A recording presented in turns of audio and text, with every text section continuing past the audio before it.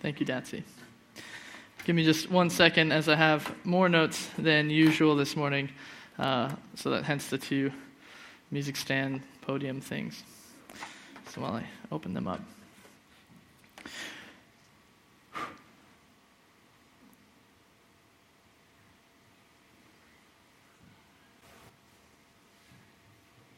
Awesome. Well, hello, Hope City Church. I'm very excited to be speaking to you all this morning. I consider it quite the privilege. My name is Caleb. I'm part of the team here, and I hope you all had a very Merry Christmas and a relaxing Boxing Day this past week. So, if you've been with us for a while, you know that we've been kind of tracking through the book of Luke, and the book of Luke is a book in the Bible which tells us about the life of Jesus Christ. And if you haven't been with us, that's great because we're not in Luke. We're going to be in a different book this morning. We're going to be in the book of the Bible called the Psalms.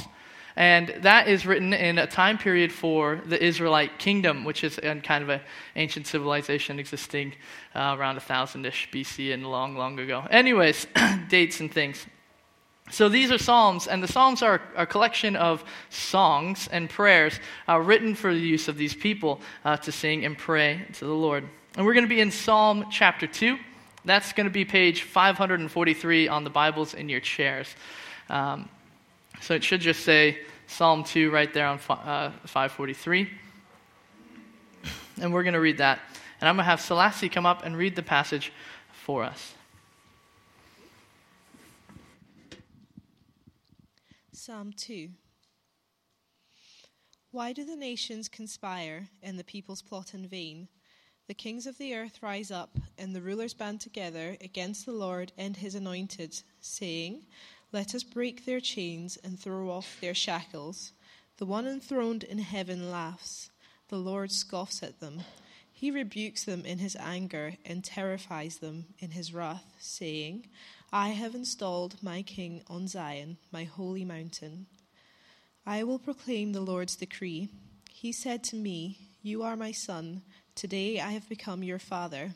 Ask me, and I will make the nations your inheritance, the ends of the earth your possession.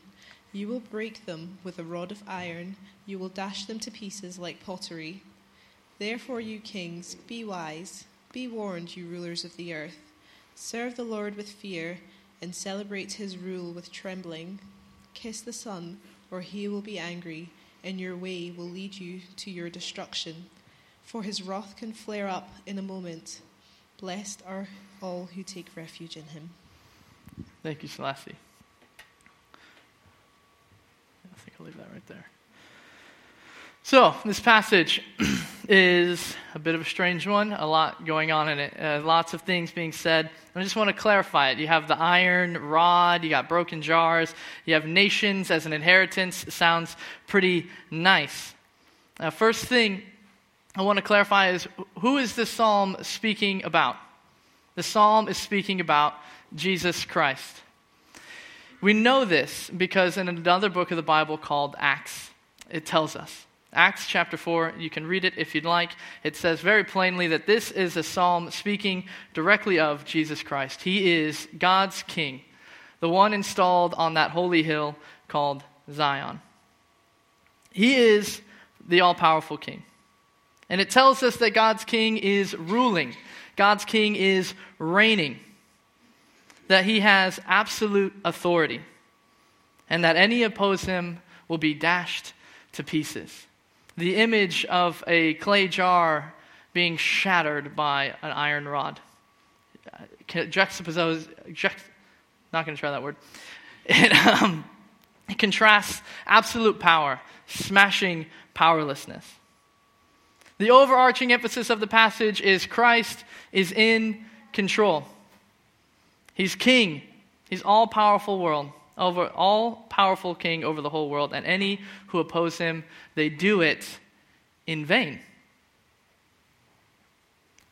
Now, if Christ is the all-powerful king and he's reigning over the whole earth, the question becomes, how do you respond? Do you fight or do you submit?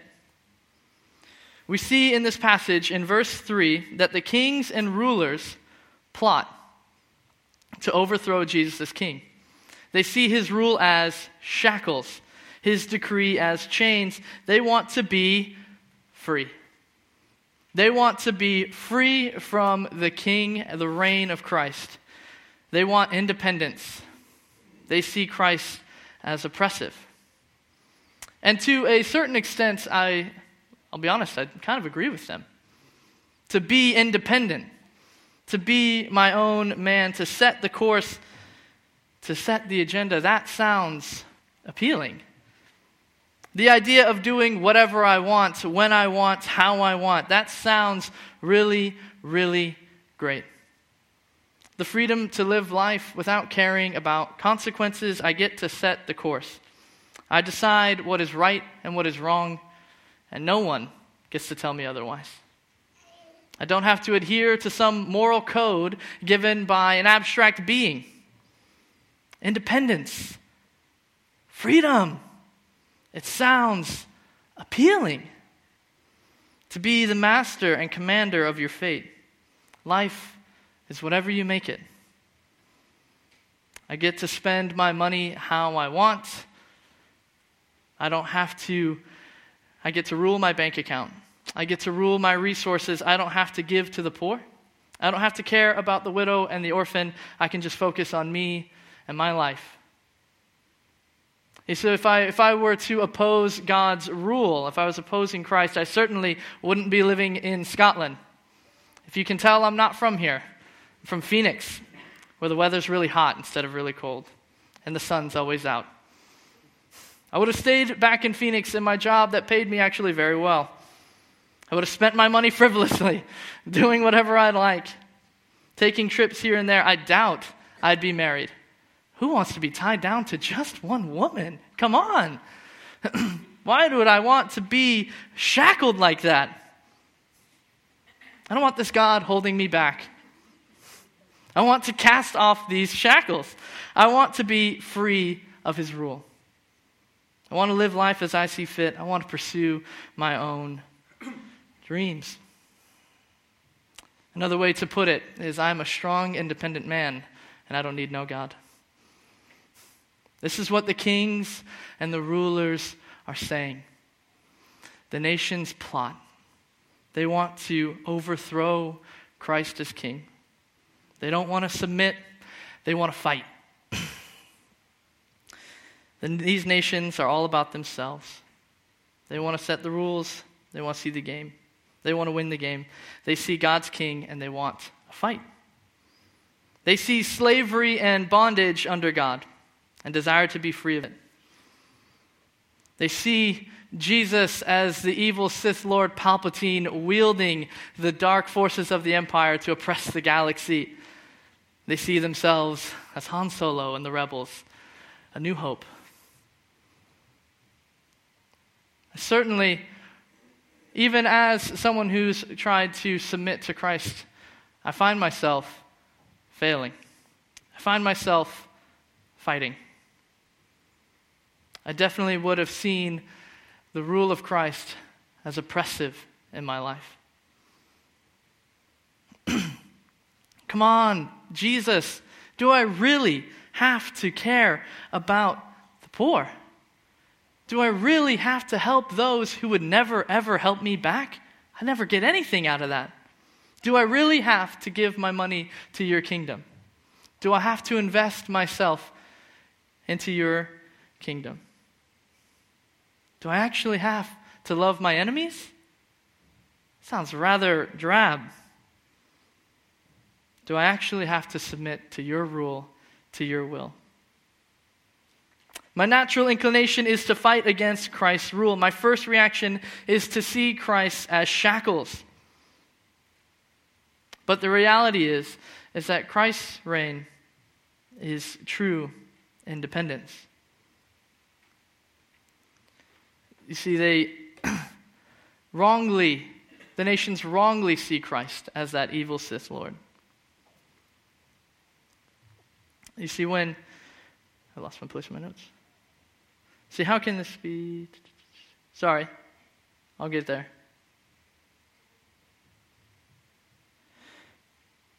So true submission to Christ is true independence, and the question is, how can true submission be? Freedom. How can that be freedom? Someone else telling you what to do. That doesn't sound like freedom. That doesn't sound like independence. The answer to that question of how is freedom found in the reign of Christ, and the answer is found in Jesus Christ. Because when we submit to Christ's rule, it is no longer about what I do. It's no longer about what I've done. It's no longer about what I want to pursue. But it becomes about what Christ has done. We find freedom from the uncertainty of life. We find freedom from death. We find refuge in Christ from everything that's going on around us. You see, Christ has done it. He has won. The nations are his inheritance. He holds the iron rod and dashes everyone else to pieces. This entire psalm shows us what happens to those who fight, to those who oppose Christ as king. They're destroyed. The psalm asks the question at the very beginning: why do the nations conspire and the peoples plot in vain? The opening tells you the ending. It's all pointless to fight. And yet, the nations still do it. I still do it. I still want to resist God's rule in my life.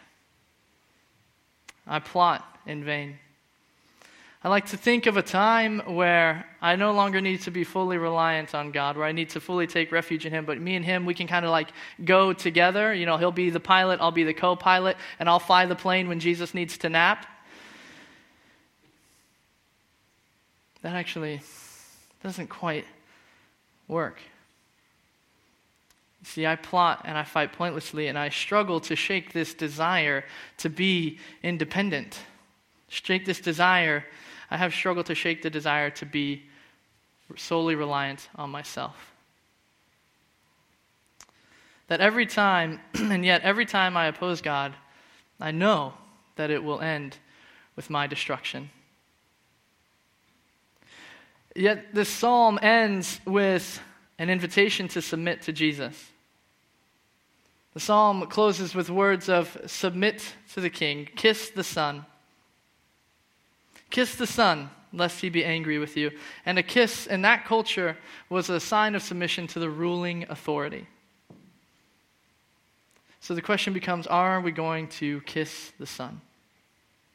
And I know that many of us here are professing Christians, and that we would all say that we submit to the rule of Christ. We'd all say that we submit. We'd say that we're never fighting against what he wants for us, never fighting against his decree. And I've spoken a lot about what my life would look like if I were to oppose God's reign, and what it does look like when I do oppose it. But the thing is I want to submit. I want to say that Christ is the reigning king. And when I do that, I can't imagine what my life would have been like. I would not have pictured this to be my life. To live in Scotland, and how amazing and wonderful that that's been because I submitted to the king. To meet the most wonderful people, see some of the most beautiful places. That happens, and that happened because I said, Jesus, you're in control. You're the king. You set the course. I couldn't have imagined how wonderful marriage to my wife would have been. When everything around me in my culture and society and even peer groups told me it's better to have multiple partners. And yet marriage has been beautiful and amazing, and I'm blessed to have it. And I get to see how much I've grown and how much my wife has grown over this commitment we've made to one another. Christ reigning in my life has been the best thing that's ever happened. I don't have to wonder what my purpose in life is. I don't have to hunt for my happiness. I get to have all of that found in the King. I know that Jesus has laid out a direction for my life, that he is guiding me, and I know that no matter how hard life gets, no matter how dark, no matter how scary, I can always take refuge in him. I know that submission to Christ is for my benefit, for even when life deals a crushing blow, I know that my King will be victorious. I know that my King is always near. And taking refuge, the thing about it is you're looking for a safe place while you're in danger. You don't need refuge if there's no danger. It makes me think of the London Blitz. When you're out and the sirens go off, you need to run. You need to find refuge, a shelter, get underground, get to a safe place. And while you're in the safe place, you should stay there because the bombs are still falling. You don't want to go outside. In the same way, taking refuge in Christ is that you are in a safe place, and it's in your best interest to remain in him so that you don't go outside and be destroyed. Stay in the refuge. Submit to the King. And you see, as I've done a lot of reflecting over this talk as I prepared it, I thought a lot about what would my life be if I wasn't a Christian? What would my life be if I didn't submit to the King? It's a very natural time of year. Today is a very natural place for us to think and look back on this year, on our lives. It happens every year. At the end of the year, you go, man, what did I do? What's going on? How have I changed? How have I grown? And so I ask you, as we look back this year and reflect, have we been fighting God's rule in our life, or have we been submitting? Just some of the highlights or lowlights, if you'd like them, of the news cycle this year. We saw Brexit postponed 3,000 times. We saw a PM step down. We saw a 16-year-old vaunt climate change into the forefront. We saw a president impeached. And those don't even account for what's going on in your individual lives. And I won't sit here and speculate on what's gone on in your lives, but I'm sure it's been full of sadness. I'm sure it's been full of joy. That there's been ups and downs. As we look back, we ask ourselves, were we fighting or were we submitting to Christ's rule? Are we trusting that he's been in control this whole time? Have we taken refuge as the bombs are falling around us?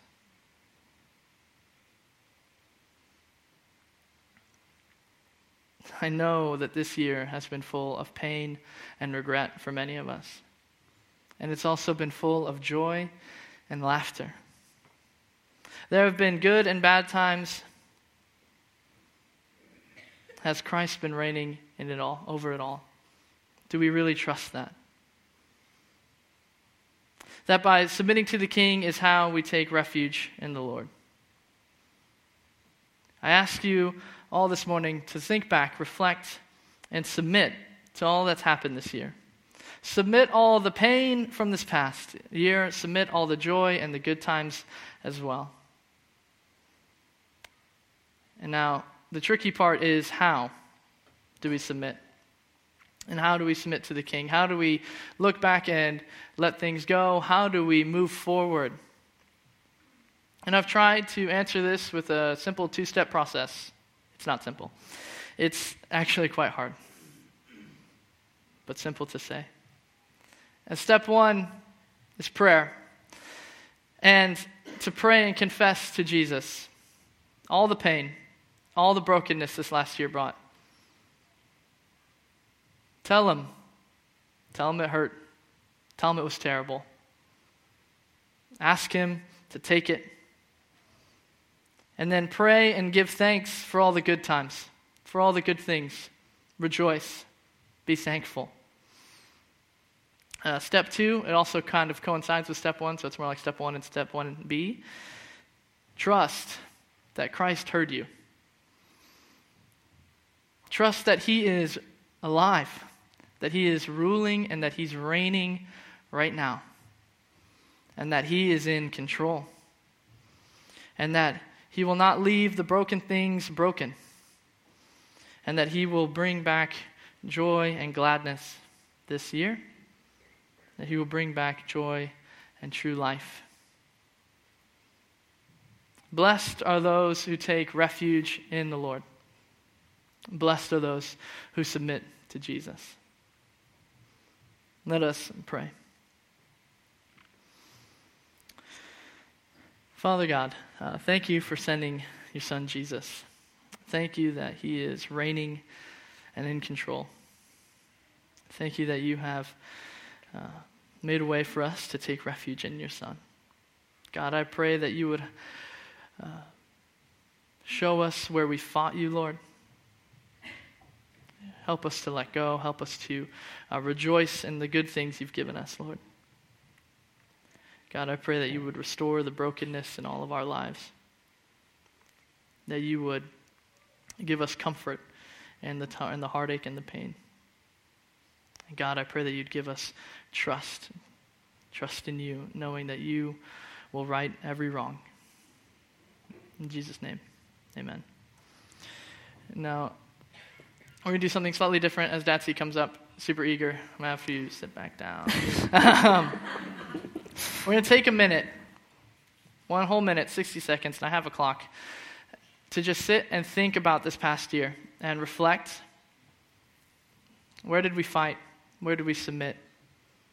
What do we want to give to Jesus? Let's do that now. Just 1 minute.